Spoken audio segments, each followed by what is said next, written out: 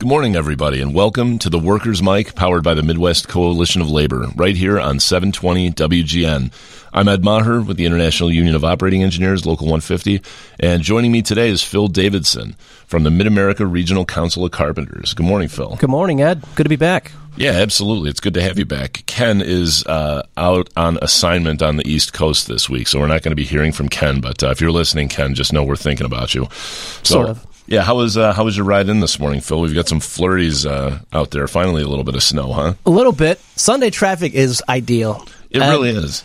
It's nice to wake up in the morning, birds are chirping, get on out. No one's impeding your way getting down here. I can be from my house to the city in 20 minutes. Beautiful. Yeah, well, since they opened the Circle interchange back up, it seems like it's always moving faster. But Sundays especially. I mean, it's like there's no speed limit on 290 for me, which is fantastic. Yeah, it's the Autobahn. So, but yeah, a little bit of winter weather, which is nice. But I was talking. We were actually filming the show now and putting it on a YouTube page. So one of the gentlemen that does our filming, Louis Alcade, was saying that even though it's winter right now, he's looking out the window at the waves on Lake Michigan. He's saying it's pretty choppy. So I think that is our pre-spring surf report. So thanks very much for that, Louis. We'll be sure to follow up again next week. Yeah, we could use a little more sun in these winter months while we're on camera now. Get a little more color on us. It's kind of been brutal. No vitamin D happening. And that surf report is only found here on 720 WGN. There's no other station where you're going to find that. No. So, this morning as I was waking up, I saw a report from the Economic Policy Institute that talked about 2022 saw a 200,000 member increase in unions across the country. So a 200,000 member increase is huge, but it also noted that there were tens of millions that likely wanted to join a union but couldn't. So 2022 was a good year, but as we keep saying, 2023 is the year of the worker. So hopefully those tens of millions that are chomping at the bit, we can get them in the under the tent. Absolutely. I think the public approval of unions is at an all-time high. It's at the highest that it's been since the mid-1960s.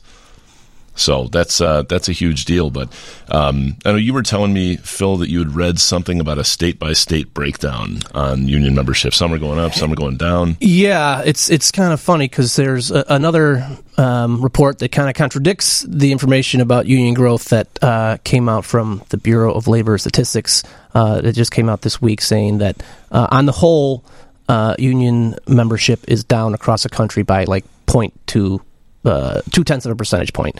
And yeah, that's a little bit concerning, but when you look at that number as a whole, it really is skewed because it's competing with states that are right to work that have literal, 1% union membership. You're talking about a couple hundred people who are members of unions, which is not a place I want to live. Right, and for every place in a state where they're organizing, some of those southern states are just rounding up union members and throwing them in a black van, and nobody ever sees them again. Exactly, black ops for sure. Those are not labor-friendly states. No, but when you look at states like ours, some of the coastal states, some of our strong, states with union presences, it is more in the Midwest as well. You're looking at 20% in some cases. I know in Illinois we're at right around 14%. We have 750,000 union members. So I just, whenever people hear that stat, and it's thrown out there a lot of, union membership is declining, and it's not what it was in the 70s and the 60s and, the heyday even after... I think we're at about half of what we were in 1983, which I look at because that was my birth year. So in the last 40 years, it's gone down in half. But I think, what we've been talking about the last few weeks is some momentum and some trends that are going to turn that right around. Correct. So was there anything in that report that showed what the weakest union state is in America? I mean, I've got some thoughts. There's a couple of really great candidates, but I'm just curious.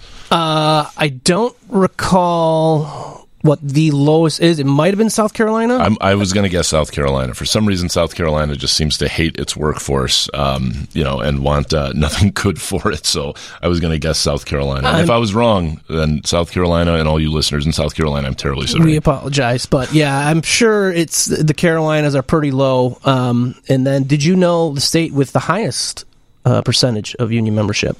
I'm guessing because I've seen stuff like this before, and I always think of New York or California, but it always surprises me that I think it's Hawaii. Hawaii. Bing, bing, bing. Man, oh man, would I like to get some work out there. That would be pretty good. How about it? It seems like a nice place. We have a pretty active, the Carpenters Union. We've got a pretty active union out there. Those guys are.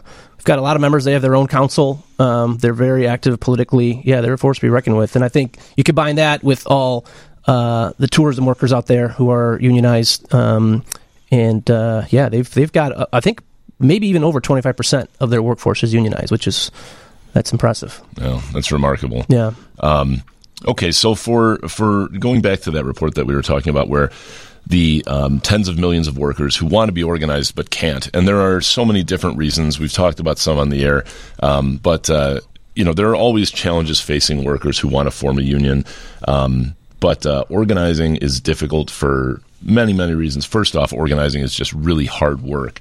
Sitting down and getting workers to, go out on that ledge and leave their job or potentially risk their job if they go out and ask for a union contract, because there are always employers that are lined up to try to retaliate against them, which of course is illegal, but that doesn't mean it isn't happening. Doesn't mean it's not happening, exactly. But there right now in the news we see a lot of bottom-up organizing, we call it. So it's workers at a Starbucks or at a car wash or at a restaurant who just say, hey, we want a union and we're going to make this happen. Just a group of workers trying to start with, with very little leverage, dealing with their managers directly. And then there's also another kind of organizing. So for listeners out there, the main two types of organizing are bottom-up and top-down. So why don't we get a little bit into that, Phil? Because I think it's something that doesn't get talked about very much. But so we have an understanding of what bottom up is, but talk a little bit about top down. Yeah, and just to add to what you're saying about the bottom up type of organizing, that's what you're seeing right now happening across the country with your Amazons, with your Starbucks, where it's members, it's employees saying like, look, we want to form a union. We're going to have an election. If we have our 50% plus one, we're going to be recognized and form a union, and we're going to take it to our employer, and then we go to the battle and try to get recognized there and get certified, and we have our union set. So that's, I think, what people are most familiar with, and we'll get into some of the pitfalls with that type of organizing. The other type is from the top down, which in the building trades is I would say pretty common. Right. And that's where you just go directly to the employer and you have negotiations directly with the employer and, make the pitch of how they will be more successful, more profitable by being a union contractor and all the opportunities that are presented for them. And then that way, when the employer is organized, then everyone who works for them is organized too. So you're not trying to go one member at a time, one employee at a time. Right. You're just organizing the entire company. Well, it makes sense in that industry because you can take let's say a carpentry shop, and you can say, here are 1,000 other businesses that do the same thing that yours does, that are just like yours, and they're successful. So it's easier to make maybe a good business case with apples to apples comparisons of business in the construction industry, maybe than it is to organize an auto repair shop or a Starbucks or something like that.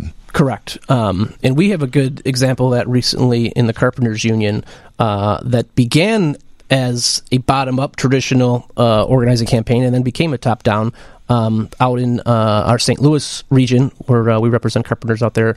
We had a job where we found some non-union guys who were from Tennessee on a job. Our organizers went and talked to them about what they're missing out by not being a member of the Carpenters Union, the better pay, the better benefits, the whole nine yards.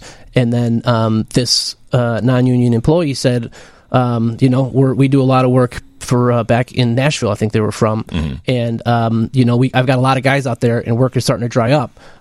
We could potentially get more people to join the union. So our organizers went out to Nashville, talked to this contractor who said work is starting to dry up. Obviously Nashville was a really, really hot market for a while, Absolutely. But I think things have slowed down.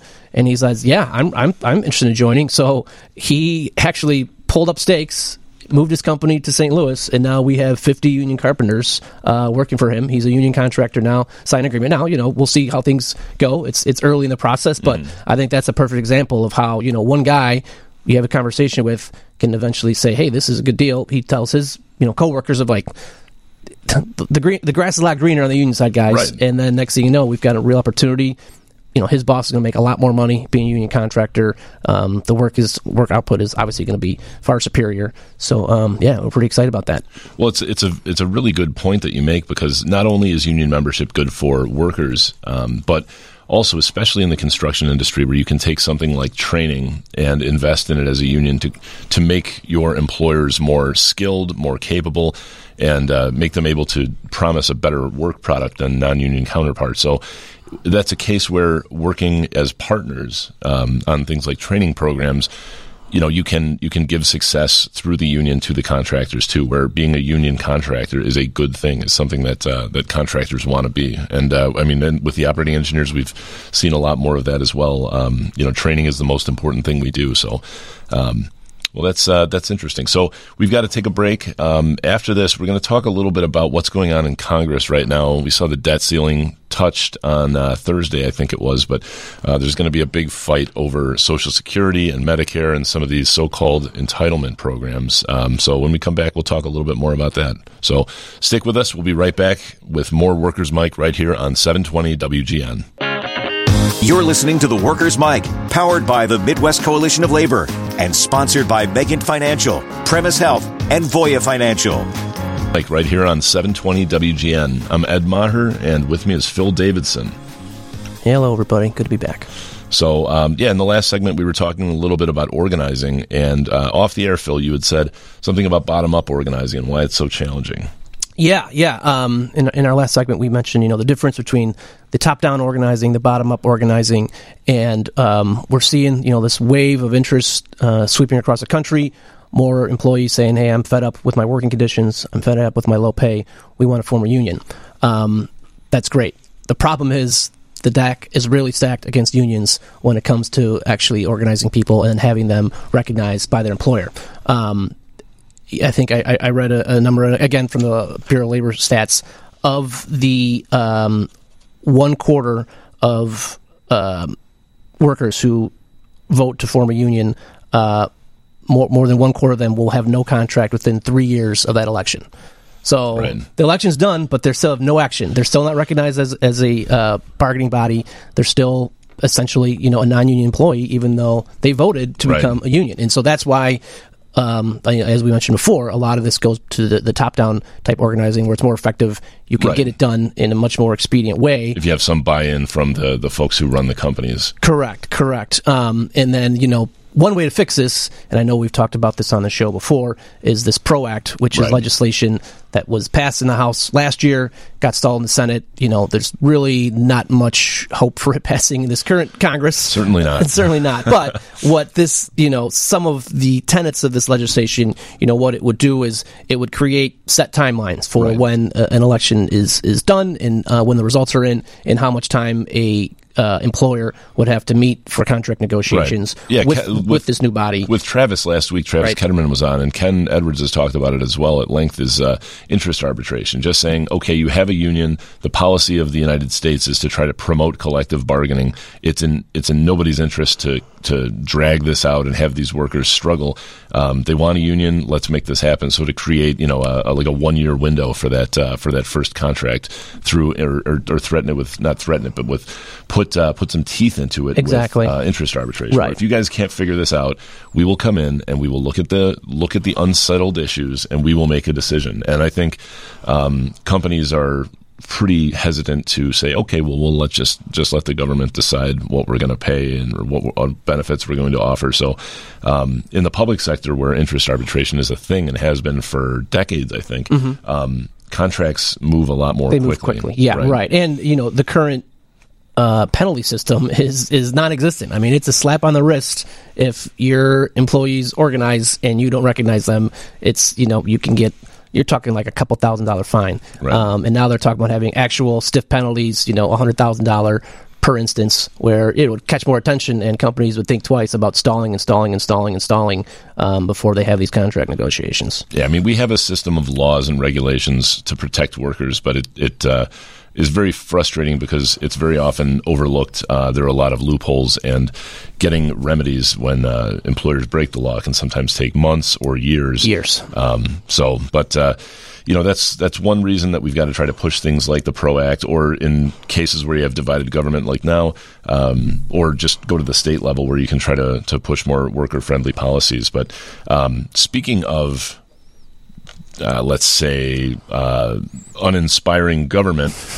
This week on Thursday, a lot of you will have known that we officially hit the debt ceiling, and that's the amount of money that the country can borrow to pay off obligations that Congress has already approved. So the Treasury Department can make some math gimmicks or play with numbers a little bit to keep us rolling for a while. But this is a pretty serious problem that threatens, an already pretty fragile stock market and an economy that we're just trying to get back from some pretty nasty inflation and some extremely rocky several months. Right. It always seems to rear its head during times of divided government as well. For sure. So, yeah, I mean, because it's leverage. Right. This is something that used to just be a routine thing, but now it's leverage. And what does it mean to everyone out there listening right now? You hear debt ceiling. How does that affect you in your ordinary life? Well, one side in the House has decided not to raise the debt ceiling to basically hold the economy hostage unless there are givebacks on entitlement programs, which is a terrible name for Social Security and Medicare. Those things shouldn't be called entitlements because with every paycheck you earn through your entire career, you pay into that. Social Security is retirement savings, but you've got a whole faction within Congress that is trying to hold the economy hostage in order to push out the Social Security retirement date or lower the minimum monthly benefits or things like that are all bad for workers because the whole idea here is, the government doesn't have enough money coming in. I mean, we forget that a tax reform bill passed in like 2016 or 2017 that cost the government $20 trillion in revenue over the next 10 years. But money... but the rich got richer. That's right. I mean, the benefits of that, my taxes didn't change from that, but I know a lot of corporations saved a lot of money, and there are people out there that are not members of these corporations or shareholders or management who are saying, well, we've got to protect job creators. But the problem with that is, as we see once again, if you take away revenue from the government, at some point somebody's going to come back and say, we don't have enough money, we've got to cut something.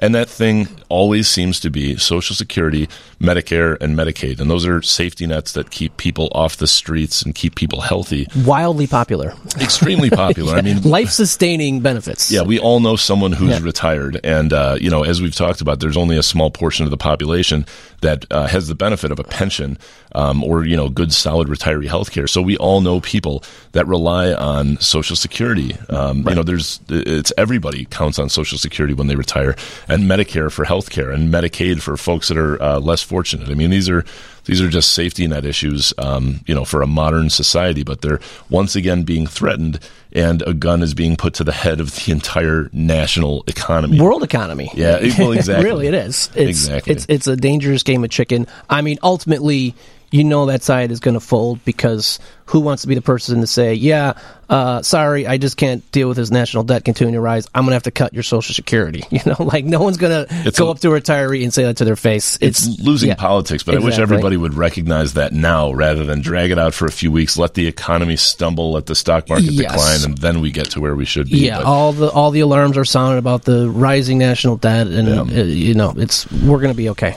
But we've got to take a quick break, but after the break, we're going to have Megent Financial and Ron Whittingham in the studio, and we can talk a little bit about what this means for folks who are concerned about the impact on their retirement. So stick with us. We'll be back in a few minutes right here on 720 WGN.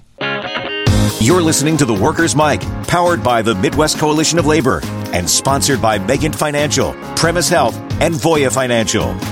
Welcome back, everybody, to The Workers' Mic, powered by the MCL right here on 720 WGN. I'm Ed Maher. Sitting with me is Phil Davidson, and we've got two guests with us today. Michelle Ross, she is the Pension and Benefit Services Coordinator from Megent Financial, along with Ron Whittingham, the CEO of Megent Financial. So good morning, Michelle. Nice to see you. Hi, good morning. Glad to be here. So good to have you in. And as always, Ron, welcome back. Yeah, thanks, Ed. Glad to be here, too. Thanks. So, Michelle, first, why don't you tell us a little bit about yourself and what you do at Megent? Well, I work in the pension department, and I help facilitate all the pension applications pretty much through any walk of life of a journeyman's work. So what I do is I work with like apprentices and get them going. I can do beneficiary forms, change of address. So things that are very complicated and kind of intimidating for workers, you make that process easy for them. Yes. I'm doing the paperwork all day long, so it's easy for me to do. And I just love helping people get to their retirement goals. I can only imagine that you see people with smiles on their faces when they realize that things are maybe better than they expected they would be, or the whole process is a little bit easier. And absolutely, yeah.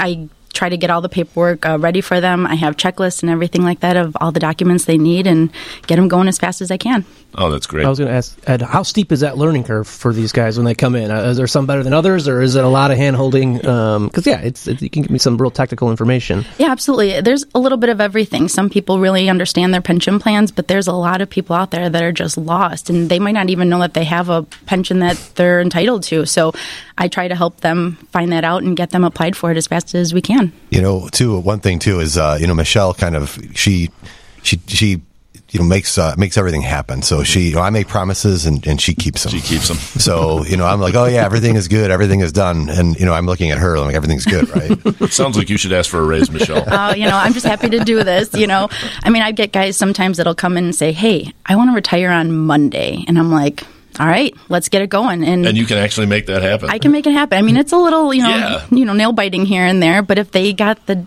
ID documents that they need and the paperwork signed, we can make it happen. I wonder what happens to someone at work when they say, I'm going to retire on Monday. Oh, It must have been a bad day. Yeah.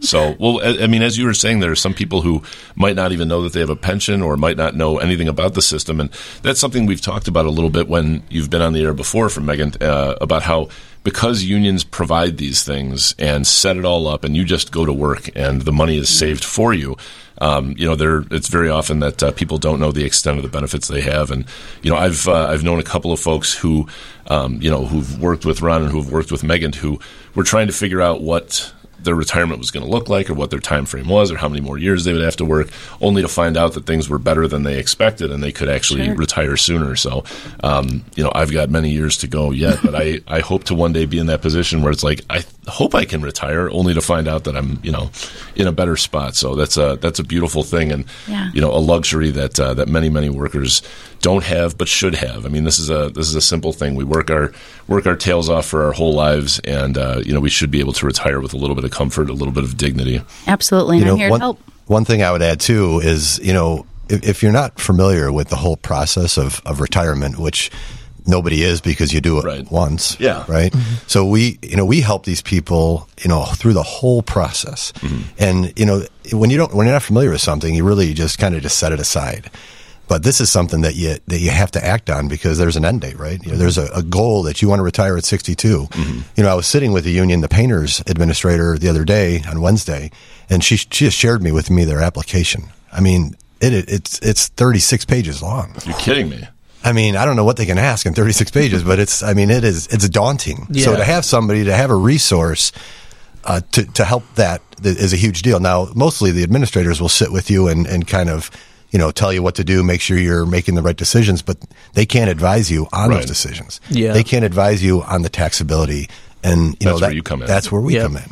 Well, that's 36 pages would make me reconsider retiring. I'd be like, you know what? I'm just going to keep working. I can't do this. And forms for something like that, there's got to be in 36 pages. There must be 100 questions where you're like, I don't know if I'm answering this properly. On anything that you do, when you're in that position where you don't know if you're doing something correctly and you don't have somebody beside you to answer or to help you do it, that creates a lot of anxiety. So, well, and one other thing is once you make these decisions, there's no changing them. Right. You make a spousal benefit decision, it's irrevocable. So you better make the right decision. Yes. Yeah, spouses out there who are listening, you better be nice. Yes, smooth things over real quick. and one thing too I would add too is Michelle mentioned the beneficiary cards, and what we see a lot is these unions have all these benefits, right? They have a local insurance plan, a national insurance plan, they have an annuity, and somebody gets divorced, somebody passes away. They go into the union administrator's office, change a beneficiary.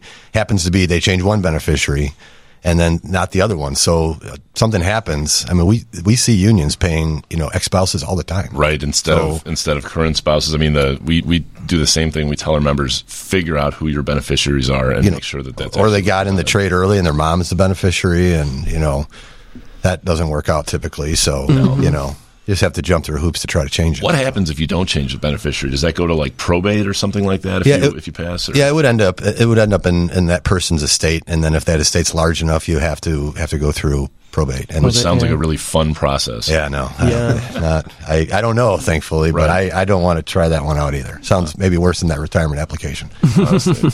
So before the break, we were talking a little bit about how Social Security is being used kind of as a bargaining chip on this whole debt ceiling negotiation. The debt ceiling conversation is so esoteric that many of us don't really know what to make of it or how it really impacts us. But in this case, it's just it's kind of a standoff, and the bargaining chip is reducing Social Security, weakening Medicare.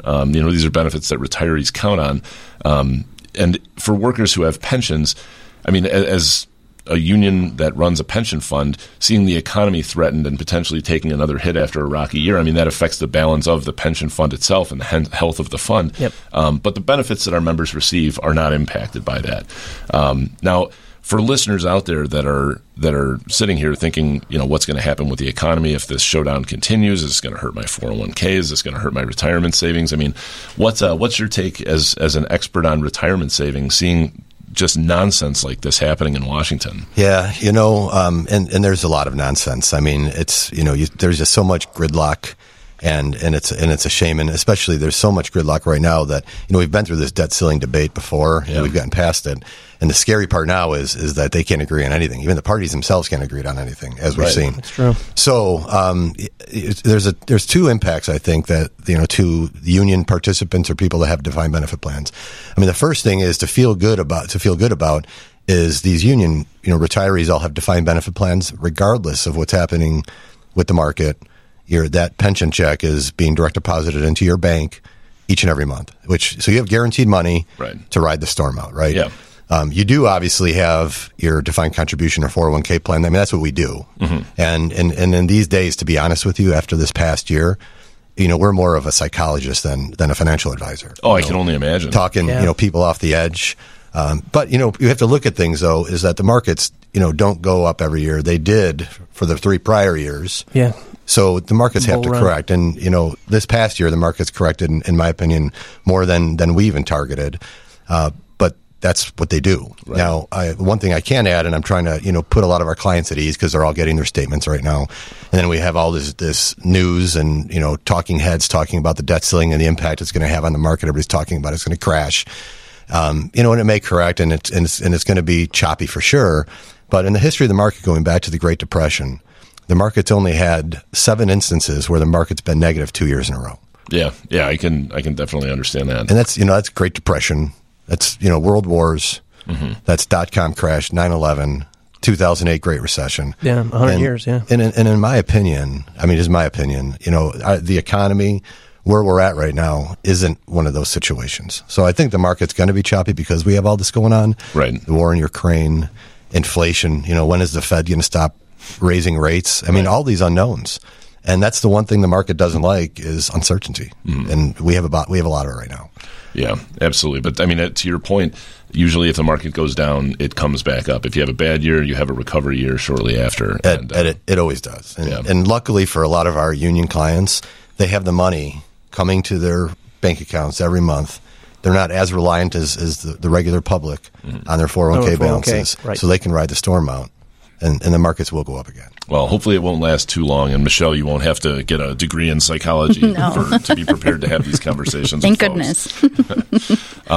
So, Phil, you and I were talking and off the air about sports, actually, of all things. But the NFL playoffs are here. Yep. Yeah, the NFL playoffs have been crazy. But I think you wanted you had a question to pose to our guests. Yeah. So this was something that came up after a few beers with some friends watching the first round of the playoffs the other day. What if you had to pick one sport of the major? We'll say the major 4. I know there's other sports that people follow as well, but of football, basketball, baseball, hockey. What is your favorite playoffs if you had to pick one? For me, NFL. But I am a diehard Bears fan, and it's been a lot of years since the double doink. The double doink. Still wake up with that one. But NFL for me for sure. Oh, and this is the perfect time for you then. Yeah. How about you, Michelle? NFL for sure. I'm a huge Bears fan. Always have been. Nice. Yeah. Even though they make me cry. You've been spoiled this year because this year's, we were talking earlier, like this year's NFL playoffs so far, there's been some unbelievable games. Historic comeback from Jacksonville. So yeah, it's been fun to watch. Yeah, for sure. I'd be a fan of seeing the Bears in the playoffs, but I think regardless, don't hold your breath. Yeah. If the Bears go to the playoffs, I'm not missing a moment of it. But hockey playoffs, I've never really found another sport where I just can't move. I mean, there's not a moment to take your eyes off the screen. And back when the Blackhawks were in their runs and going into Game 6s and Game 7s in the finals, I mean, I would sit there and watch these games and think, I'm going to die younger than I would have had I not watched this game. Like, these games are taking years off my life with the stress of it. But I love NHL playoffs, so I'm going NHL. And NHL is great. I think I got to go baseball for myself. It's a very difficult choice here, but I just feel like October baseball, because baseball, as we know, is a slow, boring game, and it's the reason why it's dying. But when it comes to playoffs, I mean, there's just, every single pitch counts in a 9-inning game, and, the difference between a 2-0 count versus 3-1 count, and you can just feel the tension in the air, and I love that about it. And like I said, I love every other sport playoffs as well, but I gotta go baseball. All right. Yeah. Well, good question, Phil. Yeah, thank you. Okay, well, before we have to break for some commercials, Ron, why don't you tell us a little bit more about where we can find more information about Megent? Yeah, sure.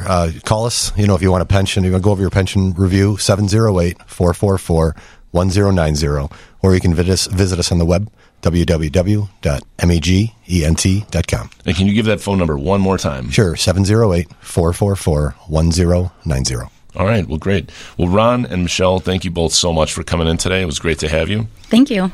Thanks, Ed. And we'll see you guys soon. And listeners, stay with us. We'll be back in just a few minutes with more Workers' Mic right here on 720 WGN. Ron Whittingham, Investment Executive, 15321 South 94th Avenue, Suite 100, Orland Park, Illinois, 60462, 708-444-1090. Securities and advisory services offered through Cetera Advisors, LLC, member FINRA SIPC, a broker-dealer and a registered investment advisor. Cetera is under separate ownership from any other named entity. The views depicted on this broadcast are general in nature and are provided for informational use only. The views are not necessarily those of Cetera Advisors, LLC. They should not be considered as specific investment or tax advice. All information is believed to be from reliable sources. However, we make no representation as to its completeness or accuracy. Keep in mind that investing involves risk, including loss of principal. Investment decisions should be based on individuals' own goals, time horizon, and tolerance for risk. Consult your investment and/or tax professional regarding your unique situation.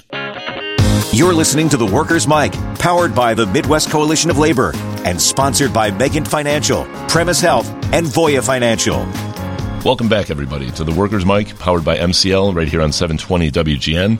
I'm Ed Maher. We're here with Phil Davidson, and we're getting into our last segment of the show, and I wanted to bring up a study that just came out this week. It was from the Illinois Economic Policy Institute, and something that we have discussed in varying degrees of depth over the past couple of months is prevailing wage laws. Now, prevailing wage laws are, in the construction industry, it's basically a minimum wage for construction. And, I mean, Illinois, we are lucky to have a very, very strong prevailing wage law. And the idea of it is that the biggest spenders on construction are state government, things like, the Department of Transportation building roads and bridges, or the tollway, or things like that are spending billions of dollars and ensuring that the state can't undercut local wage standards. So they set a floor, a minimum wage for construction. So, and it takes into account a fair cost of living, right, fair benefits. It's not pulling numbers out of thin air. It's saying, this is what a person who lives in this region should reasonably, be paid, and in both paycheck and benefits. Yeah, and the whole idea is basically to discourage workers from other states or contractors from bringing workers in from other states to do the job for less money, so that they can bring back this money to their states, and the people within within Illinois would have to sit back and watch this all happen. Yeah, that is so critical. I think we often hear about jobs being outsourced to other countries, but don't forget about jobs being outsourced to other states. Sure. We don't want people, in the state of Illinois coming up from Arkansas at a much lower rate and then not paying, sales taxes, income taxes here. I mean, think how much money we lose by that. Absolutely. And, you can't turn a blind eye to that. Like, your local workforces should be the ones working on projects. And we've talked at length about a project over in Indiana. It's the America's largest solar farm, the Mammoth Solar. That's right. And they're bringing, I think, 80% of their workforce is from outside of Indiana. And they gave up tax incentives to bring the project there, and the locals are very, very upset.